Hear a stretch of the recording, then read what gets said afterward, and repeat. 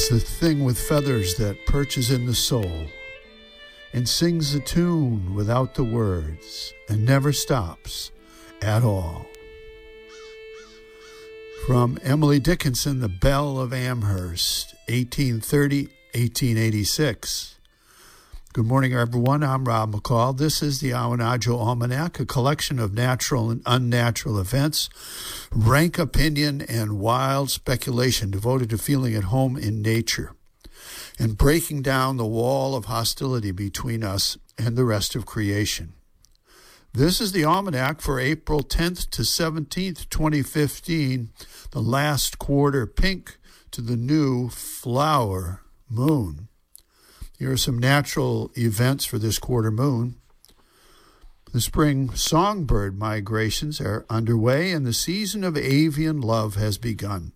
We've been watching a family of crows building a nest. Among crows, last year's brood helps to raise this year's, and apparently they start by helping to build the nest.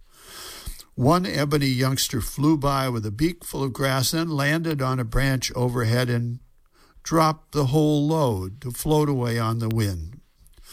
Like teenagers, it seems, these young crows are easily distracted. Mourning doves have been calling to each other for about a week here on Passamaquoddy Bay, and sojourning song sparrows have just arrived.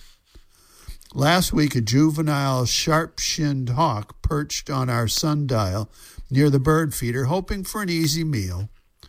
But our winter-wise songbirds made themselves scarce until the tiny raptor moved on. Just as interesting as watching the birds is watching the bird watchers.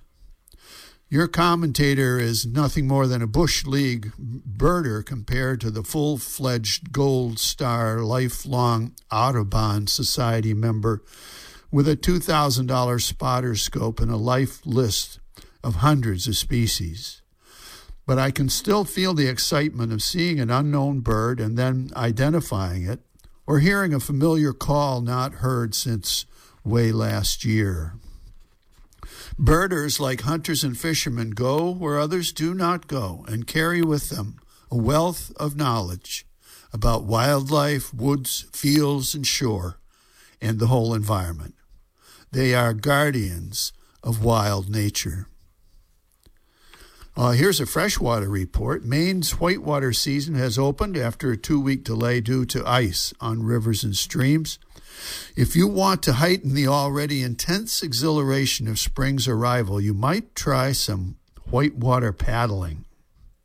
As ice and snow melt upcountry, rivers and streams swell with fast-flowing icy water and call the adventurous paddler to ride, to become the river, to be the water, to live within you the return of spring, and maybe to take a cold bath.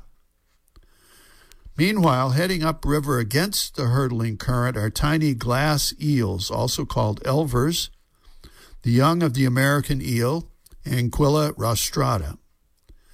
These are caught in long, slender funnel nets, then sold to dealers who ship them to Japan, where they are raised to adulthood. Japan no longer has its own elver fishery due to overfishing.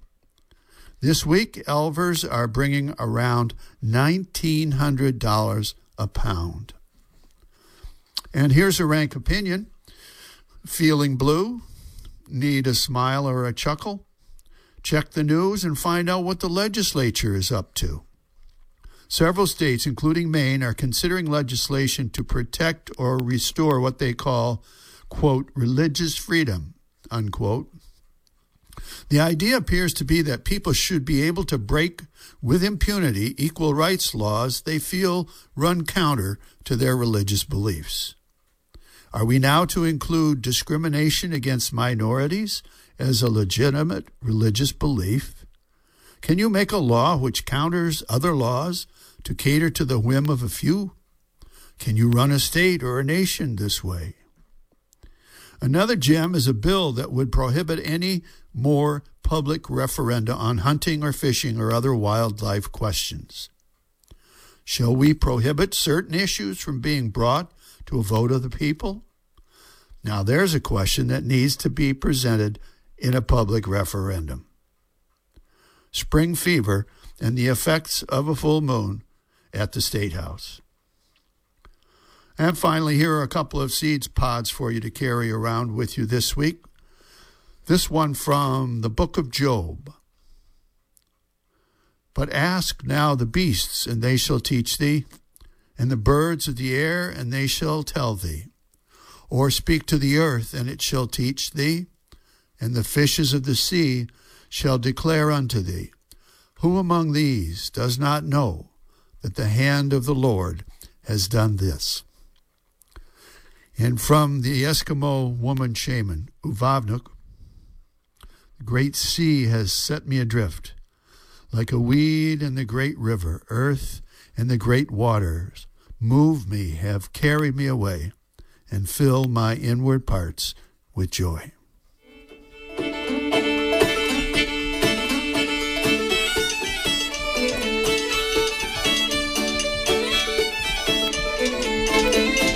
Well, that's the almanac for this quarter moon, but don't take it from me. Go out and see for yourself.